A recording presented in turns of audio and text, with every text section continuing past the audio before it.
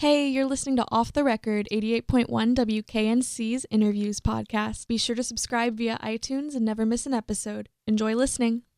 88.1 WKNC. This is DJ What's Her Face, and I'm accompanied by John Lindsay, who is here to talk about a benefit concert, which will be going on tomorrow night at King's Barricade in downtown Raleigh. The show will feature NC Music Love Army, Birds of Avalon, Wool, S.E. Ward, and Pie Face Girls. So a lot of awesome local faces will be out there, and it'll be going to a good cause. So I want to just pass it off to John Lindsay, and you could maybe just give our listeners an overview of what this show tomorrow is all about. What does it mean? Well, first of all, thanks so much for having me. I want to call you Miss What's Her Face. What is it? Miss What's Her Name from 30 Rock? Because your DJ name. I've never seen it. It's pretty awesome. You have to watch it. Hello. Thanks for having me on to talk Love Army. Tomorrow night, as you mentioned, we're having a big mega show, if you will, at King's Barricade, which is on Martin Street in downtown Raleigh. And it's a North Carolina Music Love Army hosted concert with the bands you mentioned. So our big band, which is sort of an ever-changing representation of our collective, will be on hand to play a proper Love Army big band set. And then, of course, we're super proud to have just so many dear friends of ours in the local and regional music scene. As you mentioned, Birds of Avalon will be on hand. Just a little bit about them. They just could not be a cooler rock and roll band. Just a really amazing sort of psych-infused band with a bunch of good pals of mine in that band. And then Wool, as you mentioned, amazing. I think you were spinning some wool when I walked in. No pun intended. Spinning some more of them later, too. Awesome. And then excited for folks to see S.E. Ward. She's a new friend of mine, she's a really great singer-songwriter who moved to the area from Vermont. Correct me if I'm wrong later, Sarah, but I think like a year ago now maybe, or maybe even a little bit more. But she's got a fantastic sound, and this will actually be the debut show for her full band, so it'll be her debut full band show tomorrow night. Which will be great. And then Pie Face Girls, I just can't say enough good things about them. They are just super fun.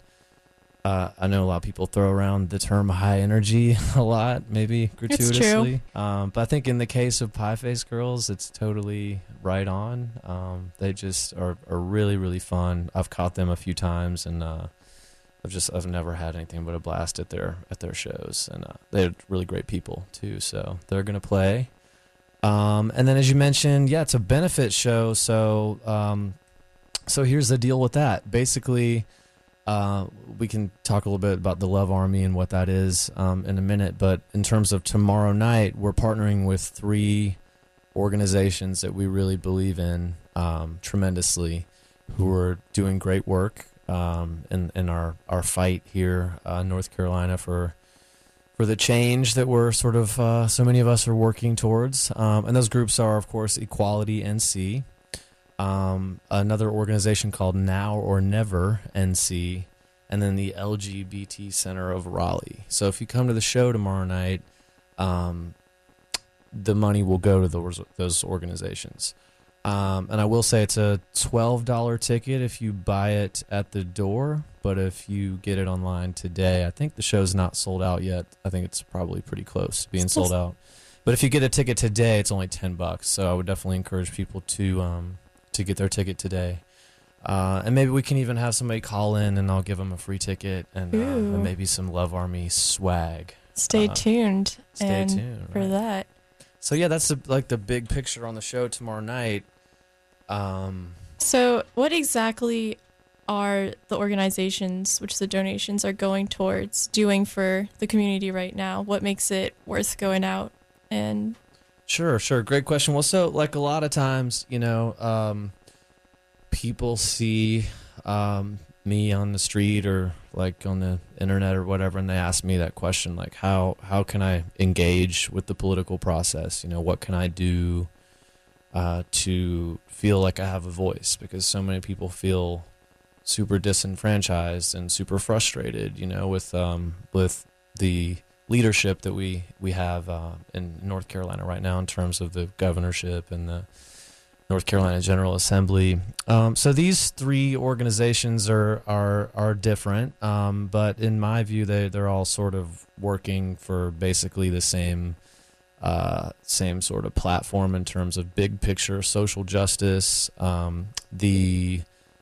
Start off with Equality NC. I mean, they're a super high profile, great organization that's on everybody's radar right now because they're, championing they're really in the trenches, representing the HB2. They're on the right side of things in terms of the HB2 situation. They're really taking a stand for the LGBT community, and they're very very great in terms of just front lines activism.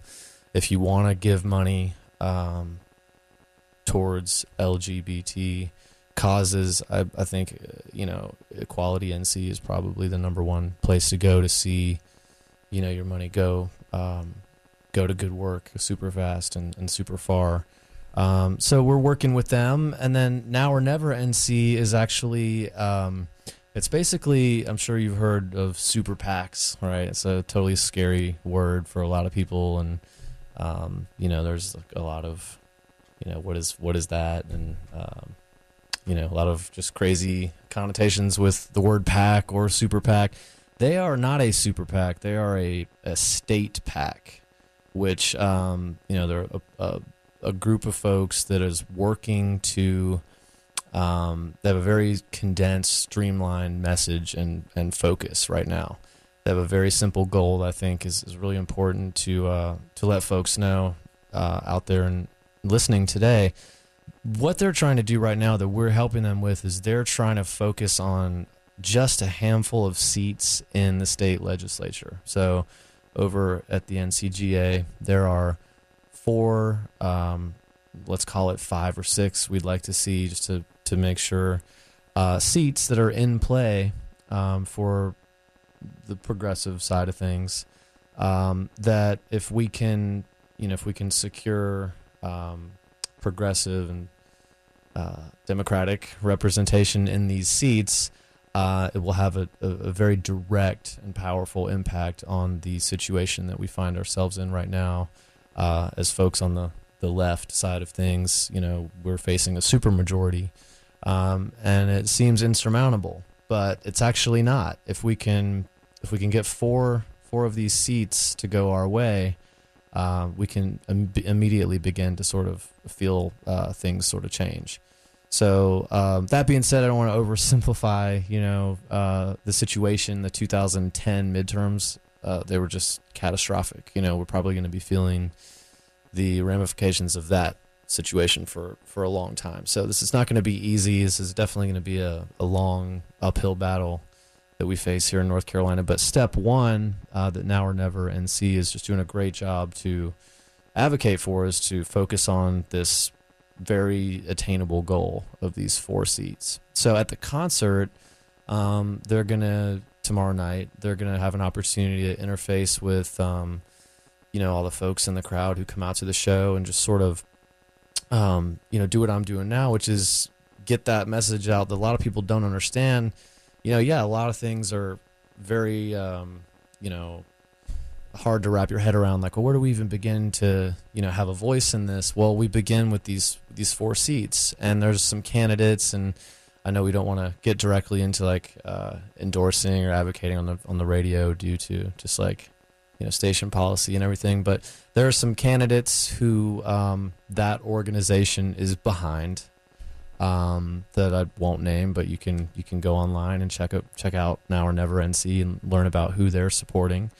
And those candidates are from other parts of the state. They're from all over. Some are from the Asheville area. There's some candidates from the Manteo and Outer Banks part of the state, that it may seem sort of obscure, okay, well, there's this organization sort of based here in Raleigh, and I can't vote for these people, so what, these candidates that Now or Never is talking about, so what's the correlation? Like what's going on?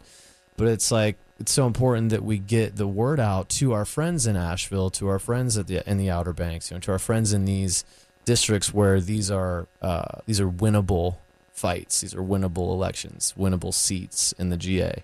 So it's a very simple numbers game. No, I can't vote for these people because I live here, but I can certainly tell my friends and help educate people to activate and engage and make it clear that, hey, if we can get the word out across the state, we're really not as far, down as it feels a lot of the time. So that's really the work that they're doing specifically. So that's definitely something that sets this benefit show from the others apart, is that it's not only an educational, or not only for entertainment, but it's also going to be an educational.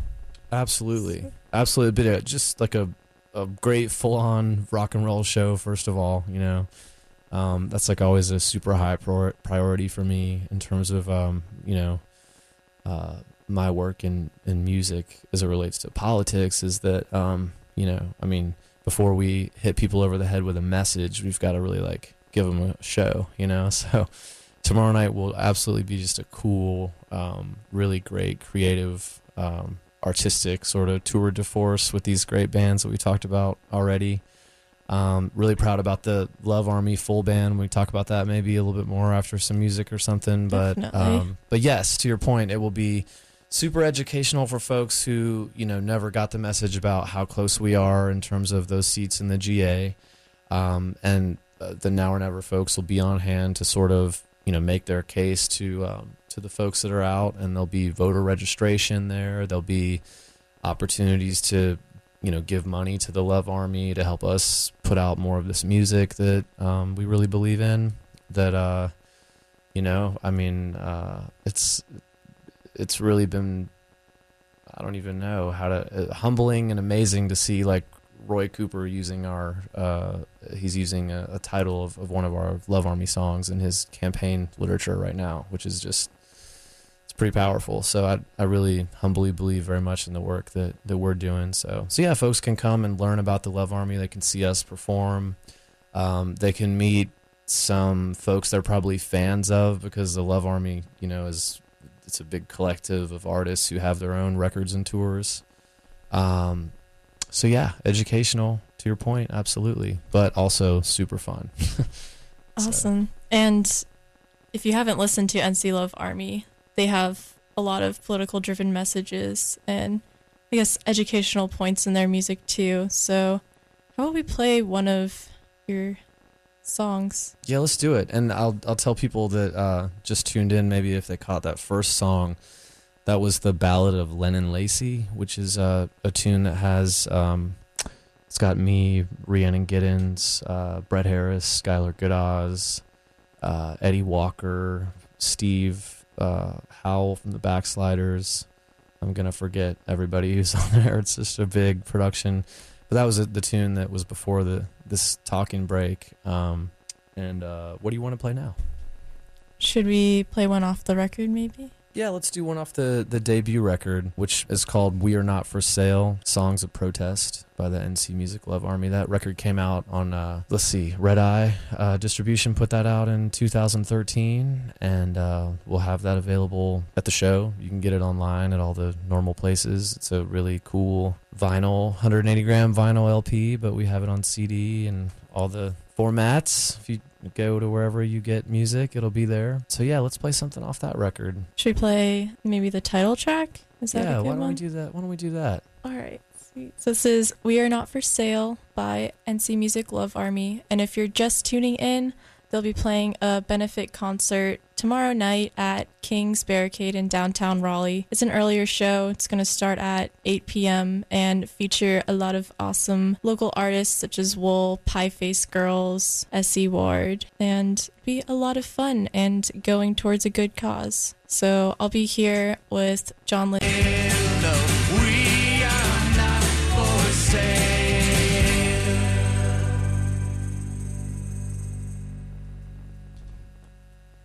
88.1 WKNC. This is DJ What's Her Face, and if you're just tuning in, I'm accompanied by John Lindsay of NC Music Love Army, who will be playing a benefit show tomorrow night at 8 p.m. at King's Barricade in downtown Raleigh. And you just heard one of their tracks off their first album. That was We Are Not For Sale. So let's talk about that track a little bit. Sure. That's The way I understand it, that's kind of what started out the project.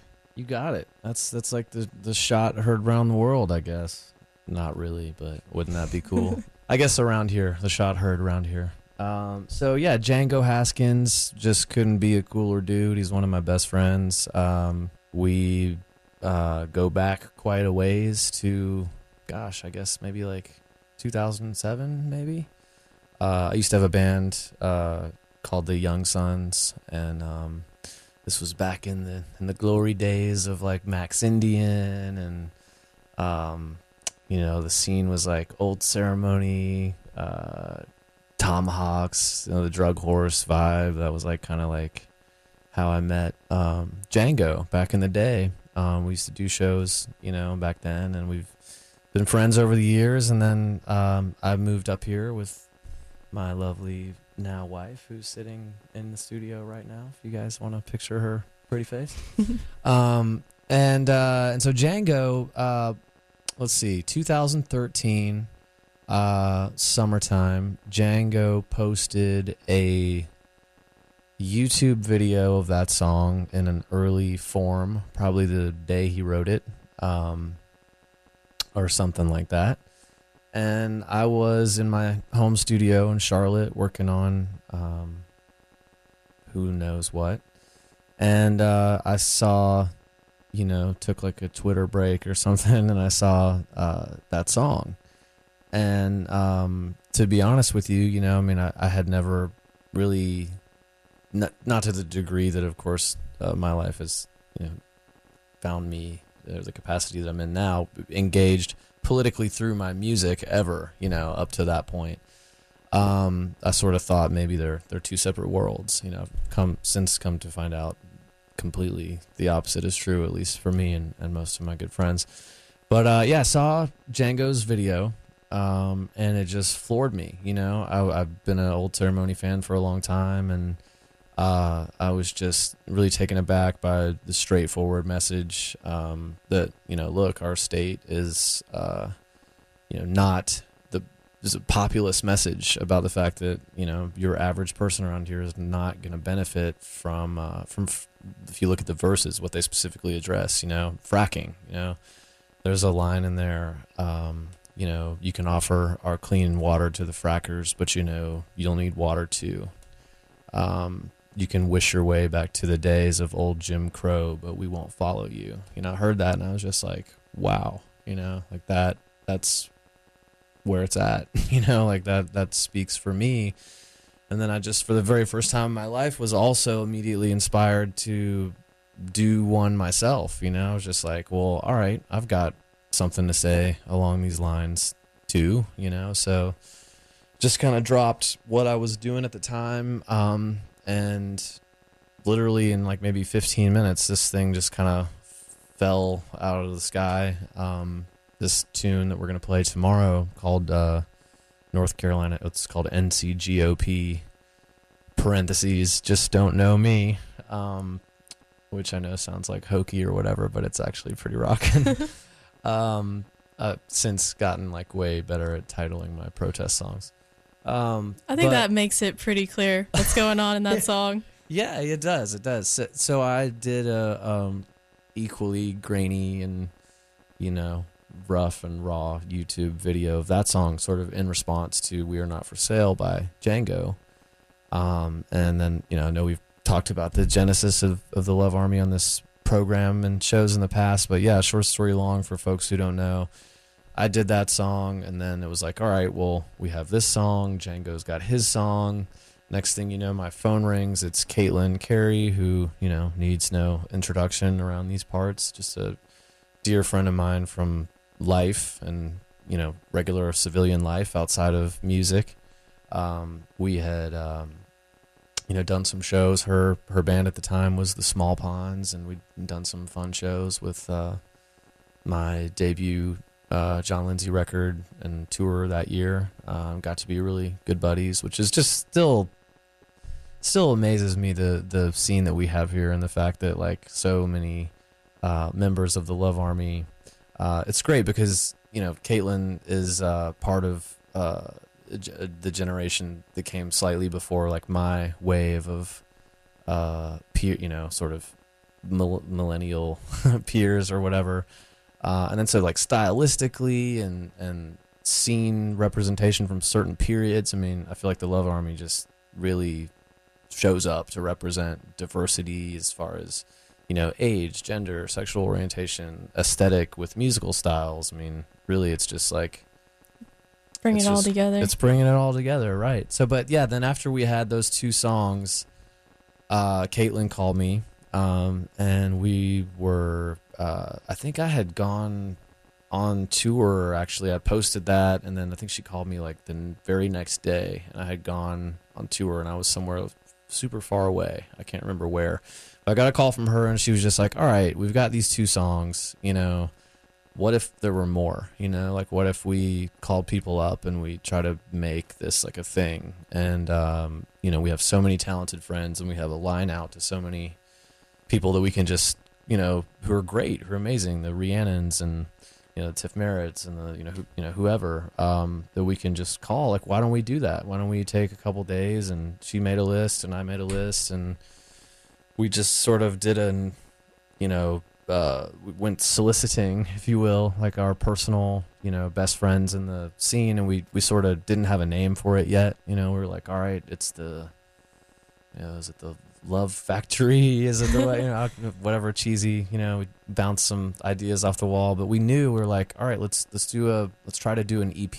That was like our big pie in the sky goal at the time, is like, we'll get enough, folks to do songs that we'll present them in an EP. And turned out that we ended up having so many people wanting to be involved who are just like in my mind like the highest echelon of talent from around our area, that we ended up putting out a full-length record that you've got right there. And just we couldn't be more proud of that record. It really just came together in that sort of magical way that, I don't even really know how we pulled it off. We did. I at the time was living in Raleigh. Living in Charlotte.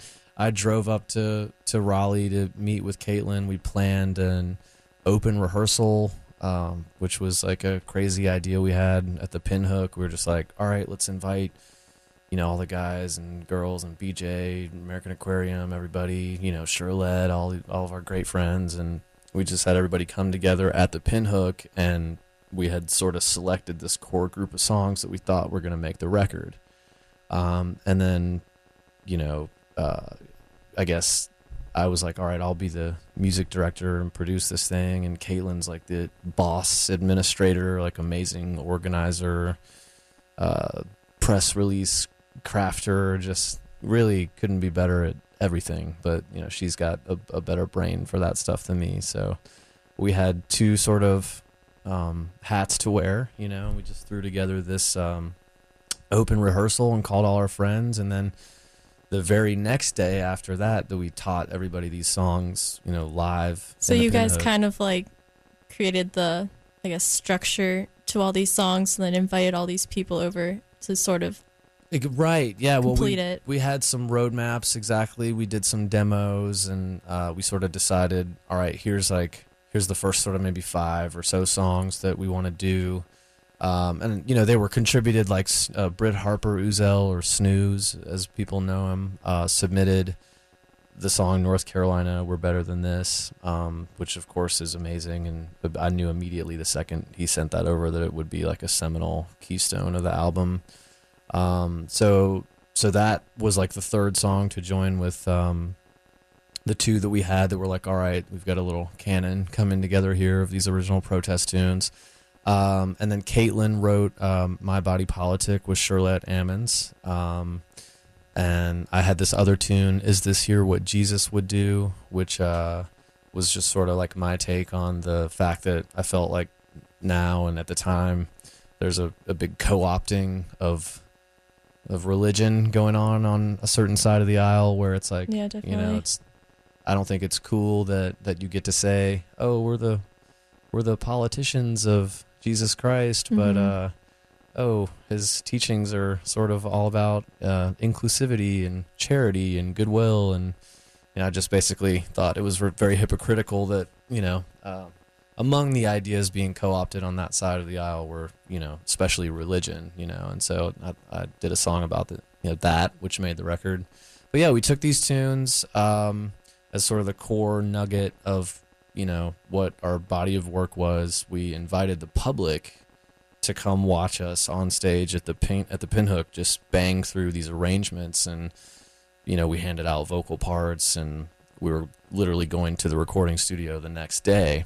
So it wasn't like you guys had practiced or come together before. That was it. it.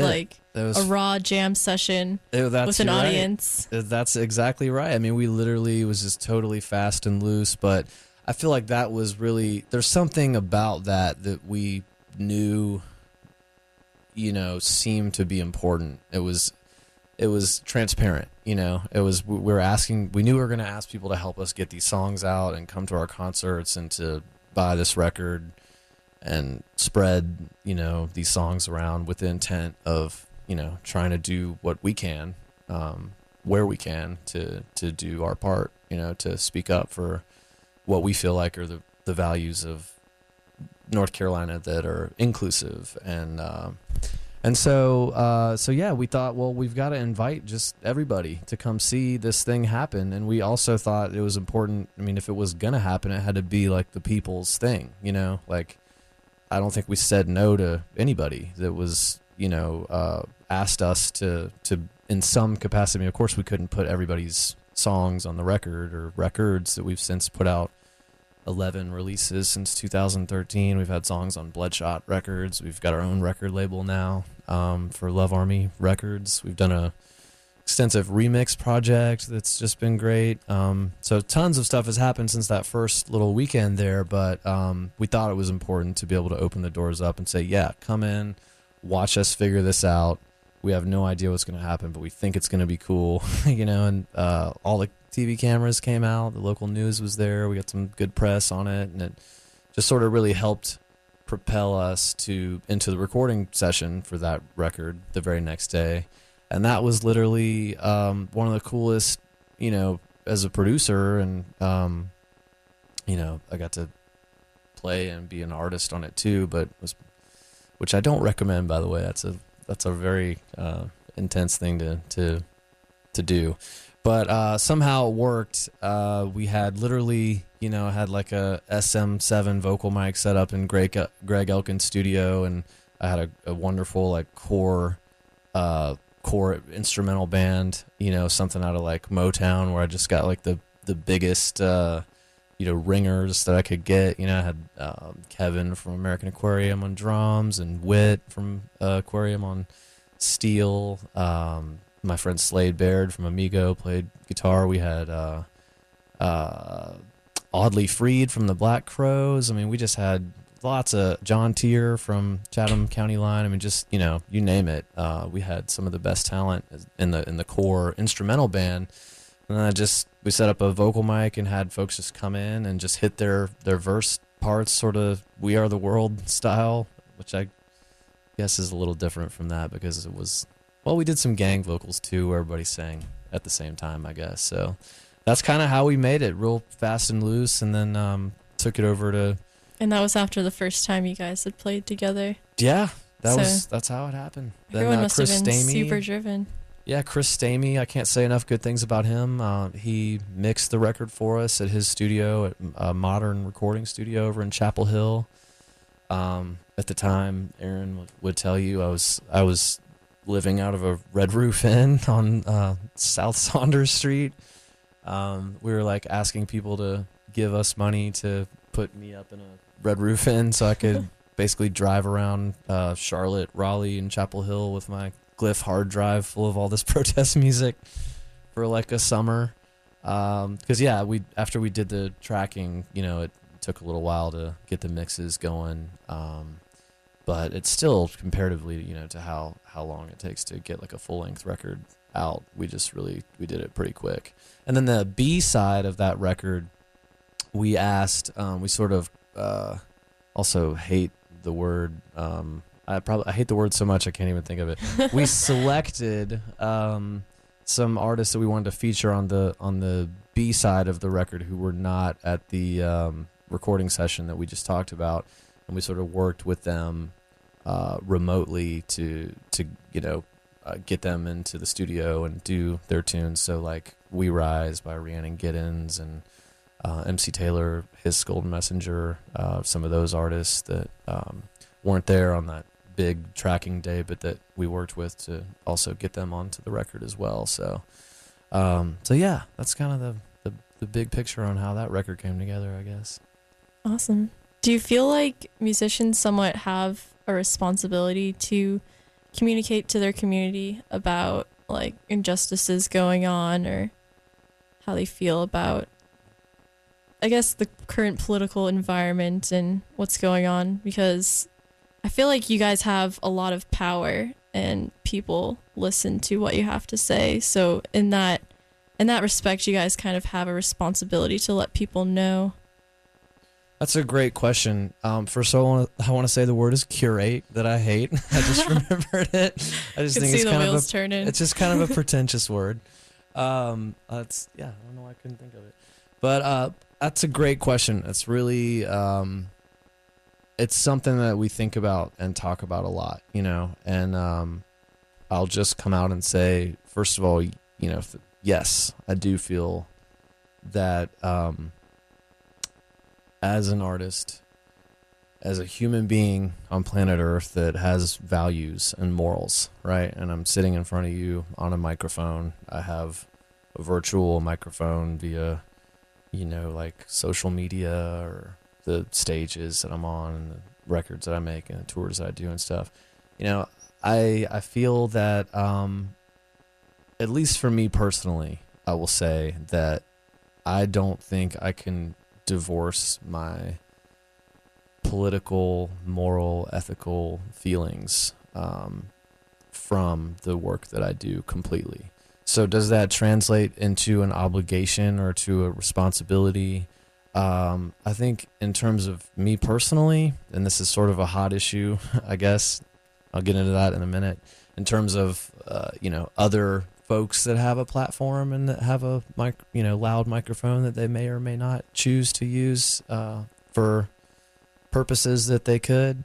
And we'll talk about them in a minute. In terms of me personally, I didn't know what the answer was to that. Like I knew that the first batch of records that I made had absolutely, nothing overtly to do with messaging in terms of my feelings about the state of affairs of the world or the state in terms of political action. And so I think that's okay and that's totally cool, right? I have John Lindsay records and tours, and I want those records and tours to be able to express stuff that is not this that we're talking about today at all. And I think that's super important, And I think it's something everybody has to work out on their own, that's an artist or that has a platform. For me personally, I think the Love Army happened for Caitlin and myself and our friends because, there's Whiskey Town records and there's Caitlin Carey records and they're great, but Caitlin is a super smart person who's got a lot of feelings about relationships and, her life and her interior landscape and her thoughts and feelings. And I am that kind of artist too. And I need John Lindsay records for that, So I think that we kind of figured out together that at least in terms of for us as artists, we needed this thing, we needed something that was like separate from what we do. And would you say a lot of the other artists who contributed felt that way as well?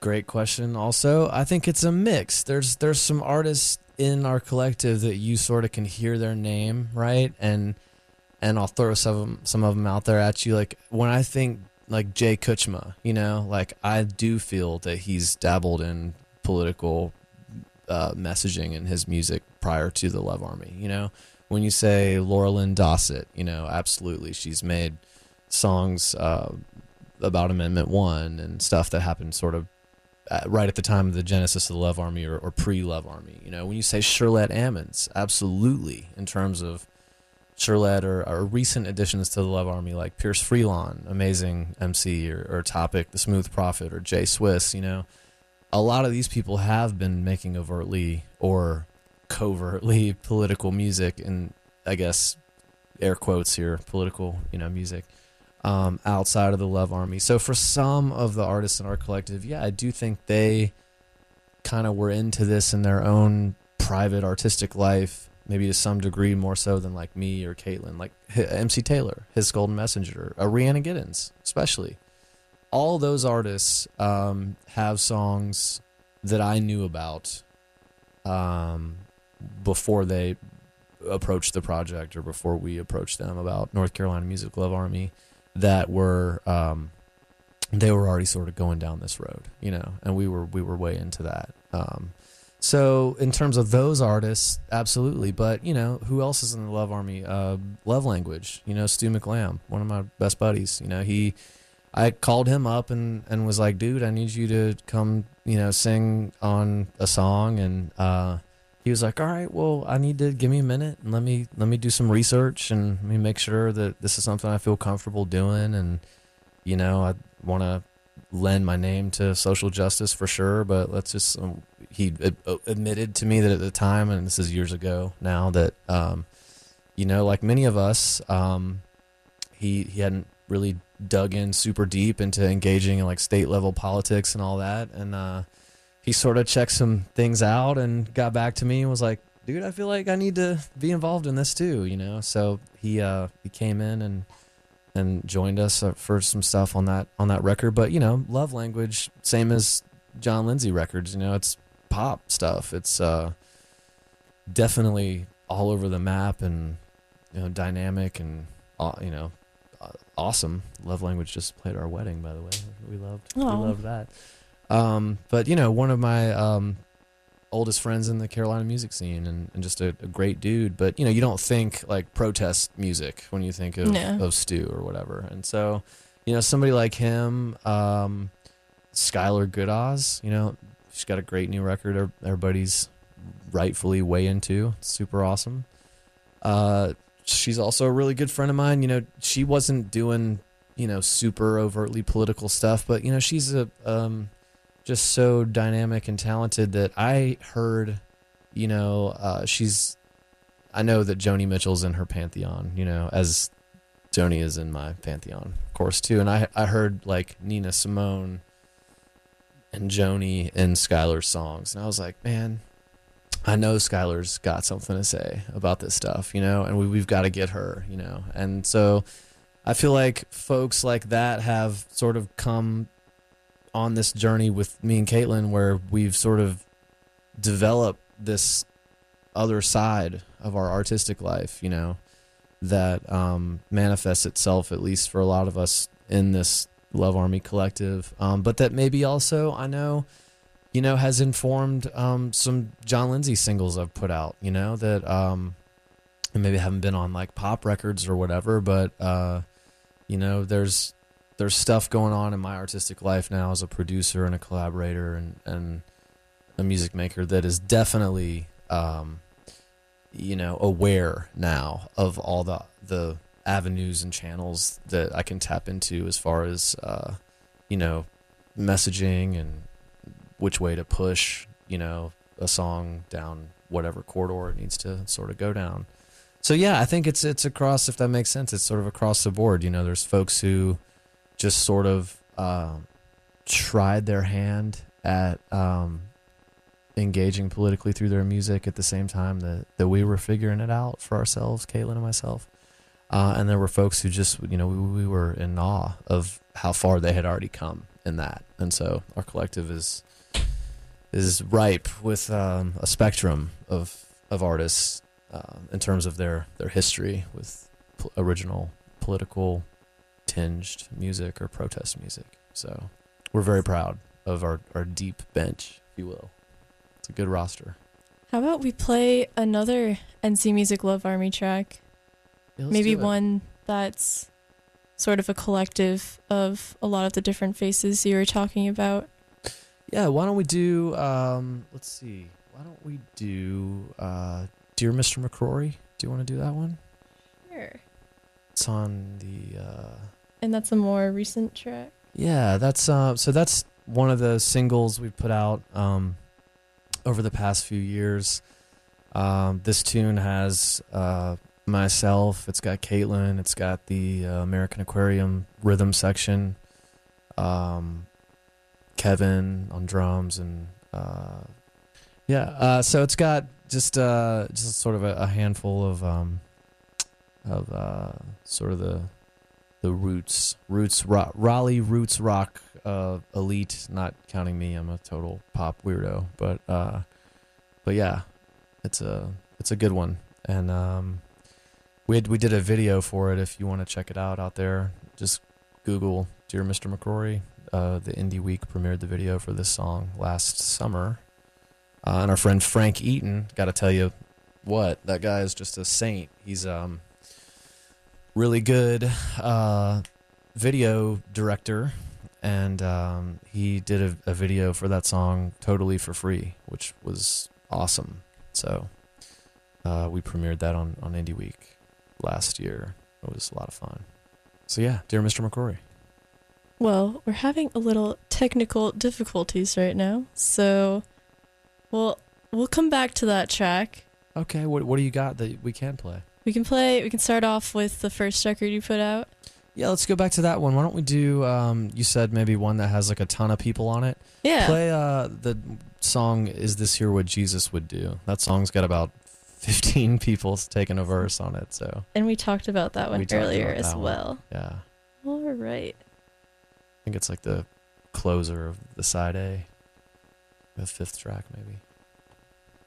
So if you're just tuning in, I'm here with John Lindsay of NC Music Love Army. They'll be playing a show tomorrow at King's Barricade in downtown Raleigh to benefit Equality NC, the LGBT Center of Raleigh, and a bunch of other great organizations against HB2. So if you're not doing anything, it'd be something to check out. And this is This Here What Jesus Would Do by NC Music Love Army. So keep it locked.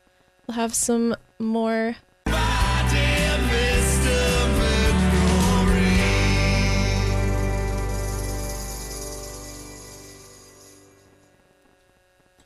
88.1 WKNC. This is DJ What's Her Face, and if you're just tuning in, I'm accompanied by John Lindsay of NC Music Love Army in lieu of their benefit show, which is happening tomorrow night at King's Barcade. I got notified that I was pronouncing that wrong. Oops. Well, I do know the owners of the bar, and I think that they would probably think it was cool if you're gonna mispronounce King's Barcade. That King's Barricade is pretty rock and roll and sounds pretty rough and tumble and awesome. So, I mean, could be worse. Could be. They're similar words. I wasn't too off. Anyways, that track you just heard, or those last two tracks actually, were NC Music Love Army songs. The one we just played was Dear Mr. McCrory, and before that is This Here What Jesus Would Say? Would do. Would do, not say. Yeah. So those are kind of from, I guess you could call it, two different eras of NC Music Love Army. One's a little more recent, and the other track was from 2013. Yeah. So we did, like, there's just been this really cool string of songs that have happened since the debut record. And Dear Mr. McCrory was one of them. Ballad of Len and Lacey, one of them. A song that we cannot play on the radio because I didn't do a radio edit. It's got a swear word on it. But a little bit about that, to your point, the at most super recent song that we did is called When You Were a Young Man, and it's sort of like a companion track to Dear Mr. McCrory, maybe that's not super obvious to folks upon first listen, but the chorus of the song that you just heard says, "When you were a young man, did you want to be this person here before us today? You might as well be down at the schoolhouse blocking the way." And when I wrote that song directly to our governor, I drew a direct comparison between what I felt like were blatant sort of voter suppression moves that are in play right now in our state, to that and Governor George Wallace of Alabama in the early 60s. Because I think it's this is again my own personal opinion and not the opinion of WKNC, but I think that the politics should be inclusive. You know, I don't believe in gerrymandering. I don't believe in drawing districts to favor one party or the other. I don't believe in restricting access to early voting. I don't believe in cutting programs from public schools that register high school seniors to vote. I don't believe in giving a tax penalty to moms and dads who have a kid away at college who that kid votes, absentee or in another district.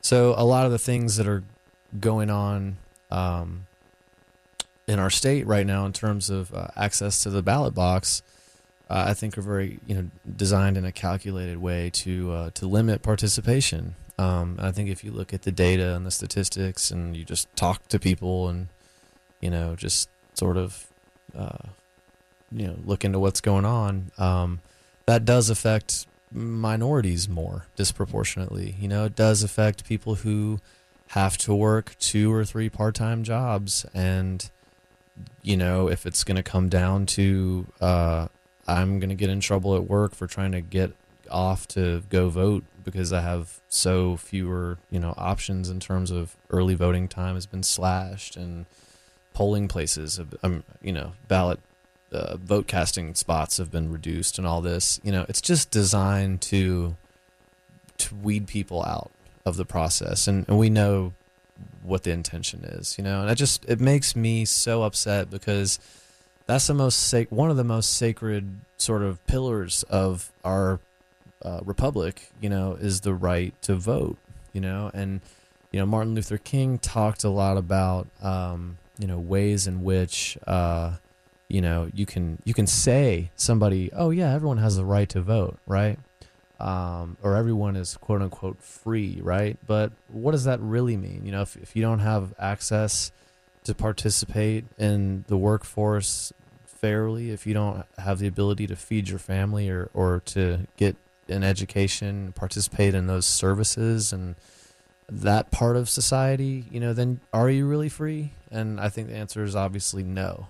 So sure, everyone over 18 without certain criminal restrictions or whatever is supposed to be able to vote, but have we set up, ridiculous hoops for people to jump through in order to participate in that process? Have we put impediments in the way of folks to make it as hard as possible in many cases to keep people from having a voice? Well, in North Carolina here, we absolutely have done that. Not you and I, but to be frank, our legislature has done away with lots of early voting time. They've taken many steps to, under the leadership of Pat McCrory directly, they've taken steps to suppress the vote, of the elderly, the indigent, African Americans, college students. This is the segments of the population who tend to slant liberal. They tend to be folks who are working for social justice issues. These are folks who, are having their rights directly confronted right now. So that's what Dear Mr. McCrory is about. And then this new song, When You Were a Young Man, takes a line from the chorus of Dear Mr. McCrory. And I was sort of inspired by a remix project, to your point about like the different phases of the Love Army. After the 2013 debut record and a few singles, like a single Stick to the Plan that we did with Bloodshot Records, and a couple other songs that are more of the original sort of aesthetic, that you would expect from the Love Army based on the sound of the debut record, which I think you could characterize as like that that Americana or roots rock sort of, sound that you would expect a North Carolina pop rock record of original protest music more or less to kind of sound like, which is, I think, important. We were trying our hand at a genre thing with this protest music, and we didn't really know what we were doing, so we wanted to be respectful of the tradition of this, of protest music that had come before us with Nina Simone and Woody Guthrie and all these folks whose shoulders we were trying to stand on with these modern issue-based tunes.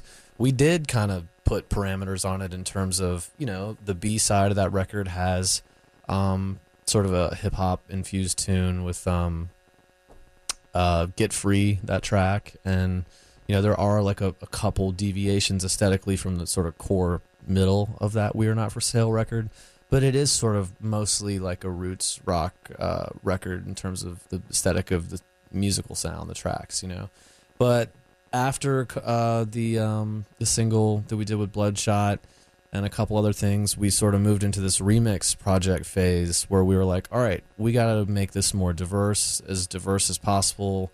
How can we grow? How can we change? How can we get MCs and DJs and folks that are from all corners of our great music scene that we have in the state involved in the project?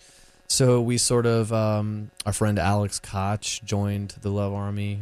He's since moved on to write for a lot of really cool blogs and zines who cover social justice issues. But, excuse me, Alex came in and approached Caitlin and myself with this idea to do a remix project, and we were like, yes, that's great. Like, let's do it. And that was sort of phase 2 of the Love Army, where we took some of our existing songs and we asked sort of Apple Juice Kid, some notable folks in the EDM scene, the dance music scene, some hip hop friends of ours. We were like, just take our existing tracks and go nuts. Here's our stems, like just go wild, have fun, and make this music your own, do something else. So out of that remix project, came remixes of existing Love Army songs, and also came some submissions of some new songs that were just aesthetically totally different from where we began, which was very exciting to us because that was the whole point of the project from day one, was let's include everybody. Let's give everybody a chance to participate in this original protest music collective. So that was sort of like 2014, 15, early 15 was sort of the heyday of the remix project. And then recently, summer last year up till now, last summer was when I did the Ballad of Lennon Lacey with all the folks that we talked about earlier who were on that track. That song for me, I'll say this, we love very much the North Carolina NAACP. They're very good friends of ours. Yara Allen, Reverend William Barber, Dr. Reverend William Barber, super great people, really good friends of ours. We sort of began under, not directly, we were not at all directly affiliated with the North Carolina NAACP, but we had all kinds of respect for the Moral Monday movement, and we were participants in that, and we would be out on Halifax Mall at the NCGA. We would sing these songs at their rallies, to inspire folks that we looked up to, like Dr. Barber. And so that's sort of where we began. Well, the reason I'm telling you that is because the content, sort of out of respect, just out of ridiculous respect, we sort of adhered, even though we didn't have a direct affiliation with Moral Monday, other than that we would be at it and be presenting our music as guests of theirs. We have no legal or formal affiliation at all. But we were inspired by the way that they didn't use profanity. They didn't appreciate signs in the crowd that were overtly, angry in a way that was counterproductive. You know what I mean? Everybody there was angry. We were all angry, right? But we were sort of in awe at the way that the messaging was presented in a way that didn't undermine or sort of like make it easy for someone from the outside to come in and say, oh, well, let me just dismiss this because there's a swear word or there's something in the presentation that's off-putting. So we were really working in that vein with the debut record. And we didn't use any swear words. We rejected a lot of songs that sort of were coming from a place like that. Even though we felt those feelings, we didn't want to get dismissed by people who might engage with the message in these songs or get turned off. We wanted it to be a record you could play with your kids in the car, if you have kids or whatever. So that was sort of like that record. Well, in the remix project, this sort of expansion was more stylistic, like we talked about. But then with the Ballad of Len and Lacey, on through this song that we have out that we can't play on the radio because it has an expletive on it, we sort of moved into a place where we're like, all right, we're still super good friends with all those folks, and we go to the same rallies, and we're all on the same side, and we love them so much. But this is like a ever-growing, ever-changing thing, and I wanted to be able to have Pierce Freelon come over to my house on a hip-hop jam that I'm working on and say, yeah, man, if you want to drop an F-bomb on this song, I'm not going to say no at all. I feel like that's where the project is at right now, and I don't think it's counterproductive. I think there's a time and a place for things, and this song, When You Were a Young Man, is about HB2.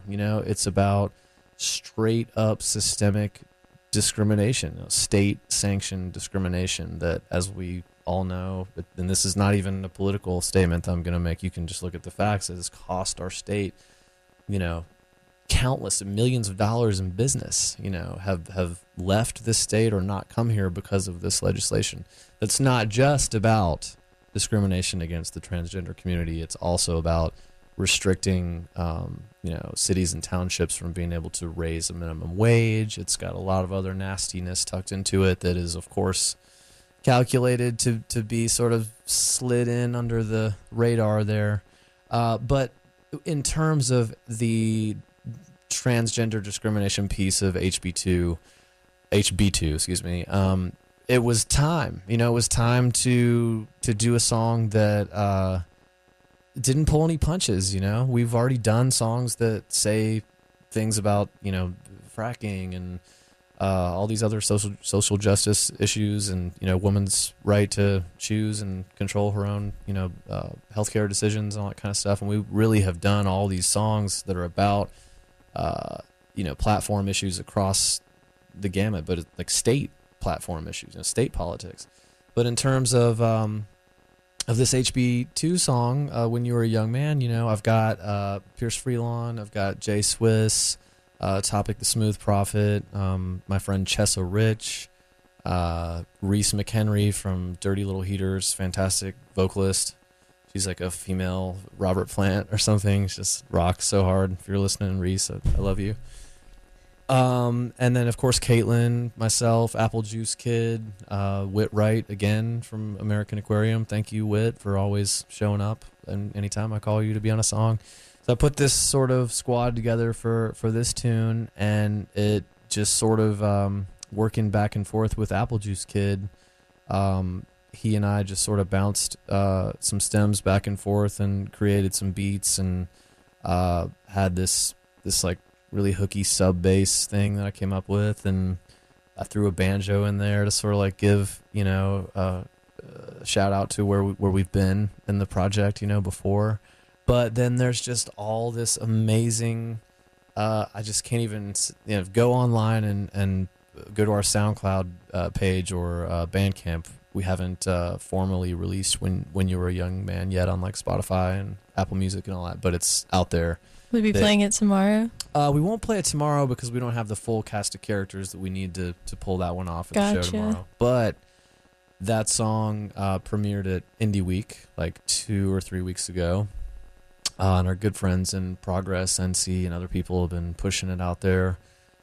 We will be formally distributing that song. That's kind of what I will say with the Love Army, we had the idea originally that we're like, all right, what if we took these original protest tunes and we pushed them through college radio and we pushed them through like, Team Claremont or these PR houses that are, normally for just, run of the mill like rock and pop and indie records, What if we push this stuff that's state politics oriented through national distribution channels in terms of PR and marketing and all that stuff, college radio, all that. So these songs have seen the releases like on that level, which to me, I'm so proud that we have been able to put these tunes together that are they're out there. They're really way beyond North Carolina. We have support with similar movements in other states, and people have told us that we've inspired them to do sort of Love Army type collectives where they hail from. But the fact that we've been able to have these songs, like some of them have charted on college radio, and that we've had these really, some of them pretty obscure issue-based songs where we're singing about, Miss Rosanelle Eaton, a 90-year-old African-American woman who's from North Carolina that most people have no idea who that is, I mean, she's name-checked in one of our songs because she has brought a suit against the state of North Carolina for sort of some voter suppression issues. We've put her in the song, that's been on like college radio in Wisconsin or whatever, and I just think that's super cool. So with this last song, When You Were a Young Man, we just were like, all right, let's go for it. Let's let people just really cut loose and do their thing. And I couldn't be happier. But yeah, we are going to distribute it through those national channels, but right now we haven't set a release date yet to do that. We're working on making a video for it, and then we're going to release it through all those proper avenues. But right now you could just go to our Love Army Bandcamp page or our SoundCloud and our Love Army Facebook and check it out. But that song, it does sort of perfectly encapsulate like phase 3 or whatever, to your point, like where we are now, which is that, we've kind of taken the gloves off, if you look around and you see how ridiculous things are right now. We don't want to alienate anyone, and we still like the roots rock, that's still part of what we do. But, when we have the brilliance of a Pierce Freelon and a Jay Swiss and folks who can come in and, do their thing, I'm not gonna put a filter on that or ask them to, that's sort of their call. Would you say that the stylistic change has definitely allowed you to reach out to maybe a broader range of listeners who may have not been interested in your first release? Or absolutely, sure. I feel like there are people who might have heard this most recent track. I know for a fact there are, fans of Jay Swiss and fans of Topic and Pierce and Juice and all those folks who, just by virtue of, whatever scene they're in, whatever radio stations they're listening to, they had probably, very little awareness of where this project has been before. And let me tell you what, like, you should listen to Jay Swiss. You should listen to Topic, The Smooth Prophet. These are new faces for the Love Army, and I couldn't be more proud that these people are in our circle now. But yeah, I don't think that not that they were turned off or whatever. I just think, to your point, they weren't like aware. Some of these artists we're working with now, just we had yet to reach certain avenues of listener bases out there and sort of different styles of music, we'd yet to step to like a really kind of in your face hip hop track, which humbly I think this one is. Man, I wish we could play it for you. I should have excited just to done check a it bleep. out. Yeah. I still haven't yet. But yeah, I do think that it's put the Love Army on the radar of people that hadn't heard of us before, and that we are super stoked to have in the project. Absolutely. And I mean, I don't know what's next, but I imagine we'll continue to explore what's possible in original protest music, and we'll definitely continue doing what's worked. I'm a firm believer in sticking with some continuing to represent some stuff that we do well, just based on where we've been. I want to keep hitting some notes that I'll never get sick, never get sick of playing, My Body Politic or North Carolina, We're Better Than This. Those songs, they'll mean so much to me till the day I die. So I want to always play those. But yeah, I don't know where we're going next. I mean, sky's the limit, but I think it's important to keep digging deep down into the well of this amazing music scene that we have here in North Carolina that, again, humbly, I would put up against any scene anywhere. It's pretty great. Very connected. Very connected. I think NC Love Army really shows that. Oh, we try. I mean, I got to brag on this area, like when I go on the road and people... it's facing a lot of hate right now.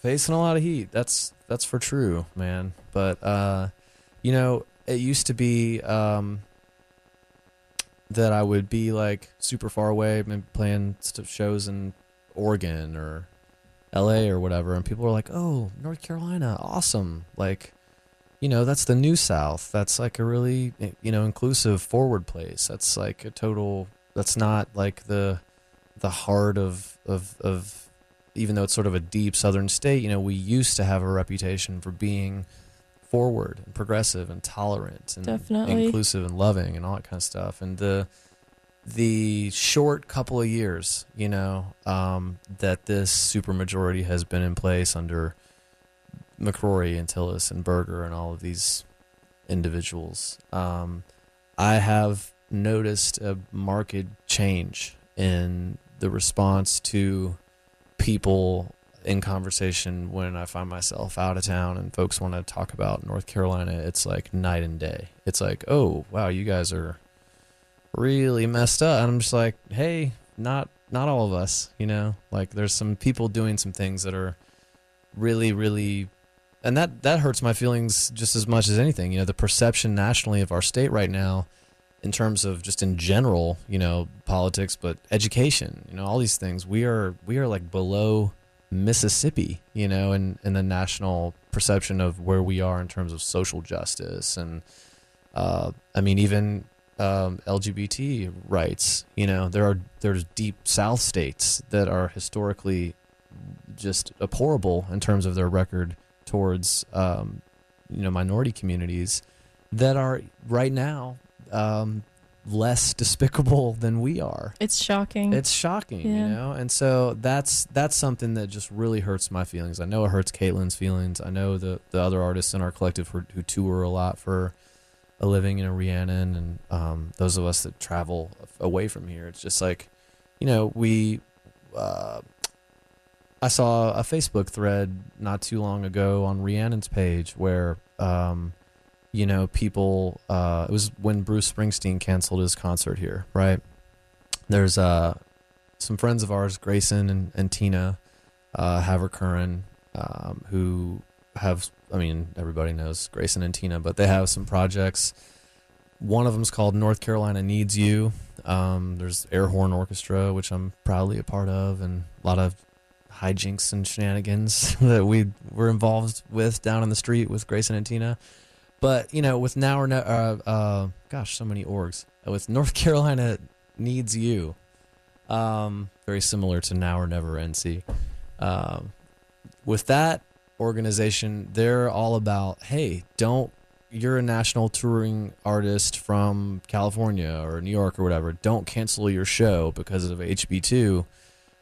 They've been working with those artists to sort of say, come here, play here, and speak out, use your show as an opportunity to raise money for Equality NC or whatever org that is doing good work, like the Love Army or whoever.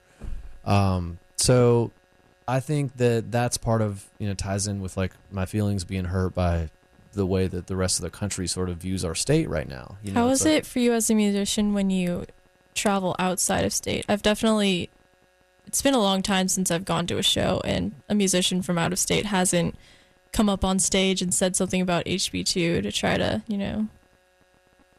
get us. I'm getting ready to take my band behind my new record, Cities and Schools.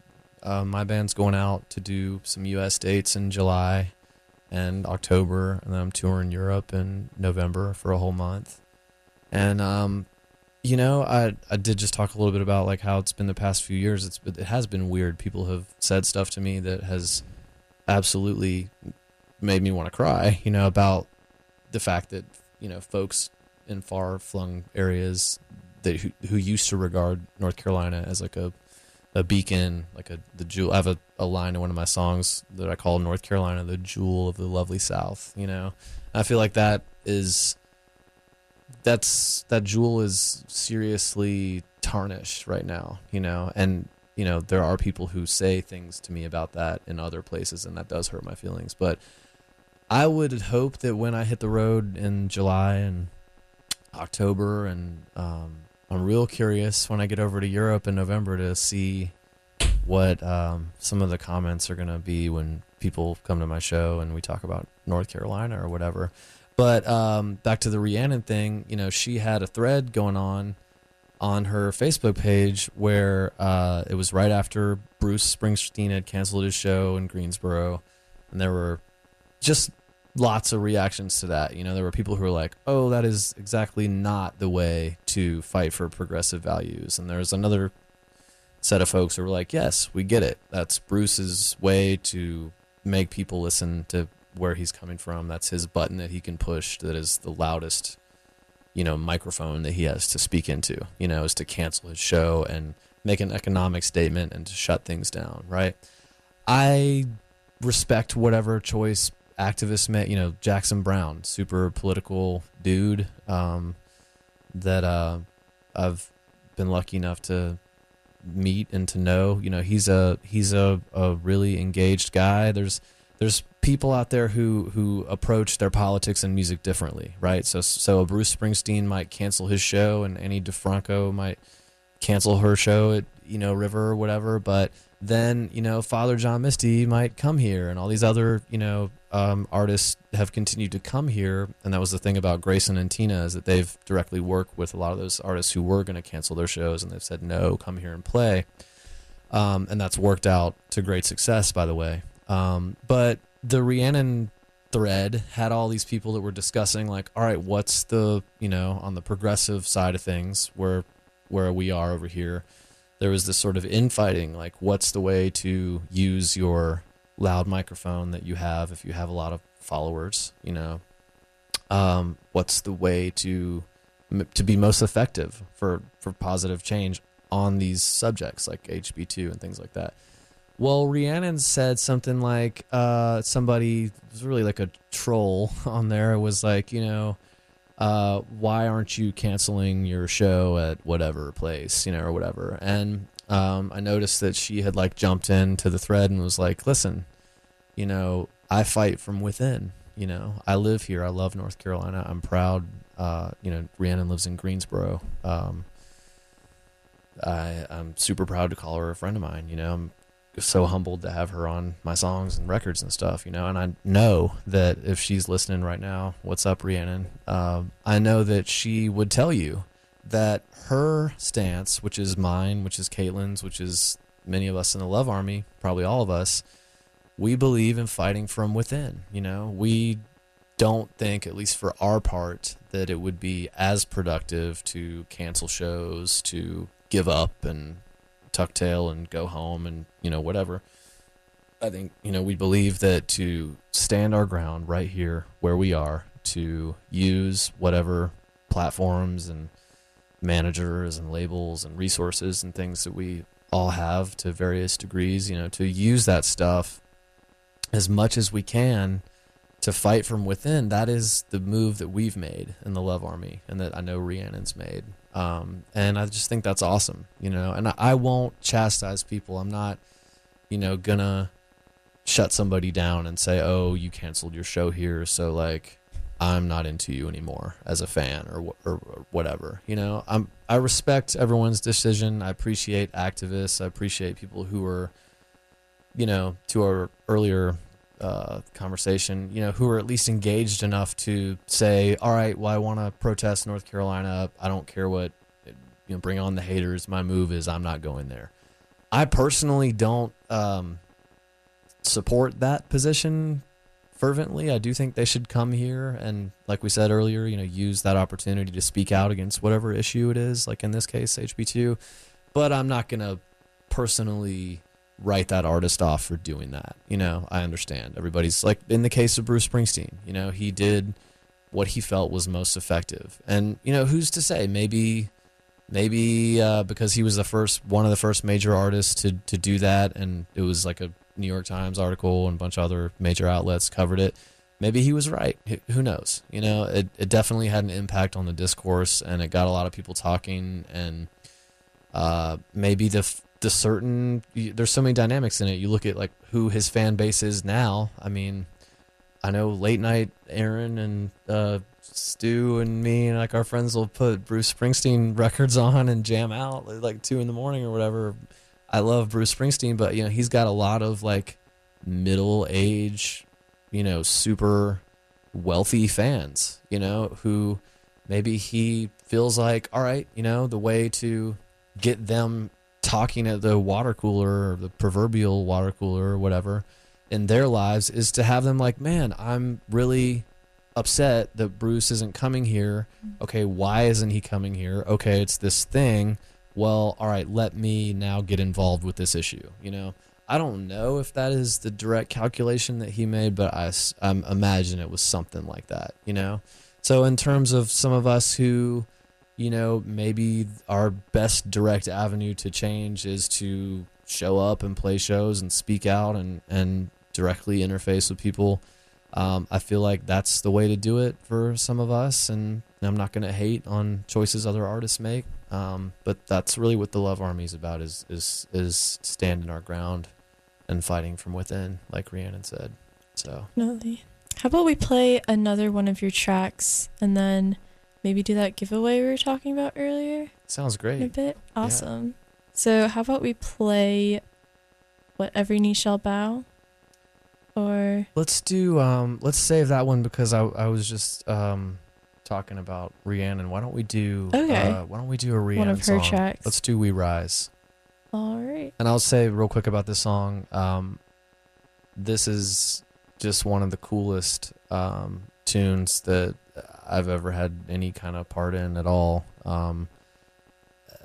This song, it features Rhiannon Giddens, Purify, Charlie Lowry, who's also on, I forgot to mention, she's on the Ballad of Lennon Lacey. And I mean, you can hear for yourself how awesome it is, but it's an a cappella arrangement that we ended up going with for this one. And originally there was some additional instrumentation that folks were maybe wanting to do, and I just sort of via email, I was like, Rhiannon, can we please, can this just feature your beautiful voices? Can this just be an a cappella tune? Because I thought you'll hear there's a vocal round at the end where the refrain is repeated in a really mathy and cool way that's really, really awesome. And it was great the other way. It was cool too, but the version that we're about to hear that made the record is just like something else. It's one of those things that you don't really hear a song this powerful too often. So props to Rhiannon. Well, let's give it a spin. And if you're tuning in, I'm here with John Lindsay of NC Music Love Army in lieu of their benefit show, which will be happening tomorrow night at King's in downtown Raleigh. It's going to be an anti-HB2 event, and it'll feature many local artists, including Wool, Pie Face Girls, Birds of Avalon, and S.E. Ward. We'll be playing some of their music later on in the show. And right now is one of NC Music Love Army's tracks. So keep it locked. We'll be talking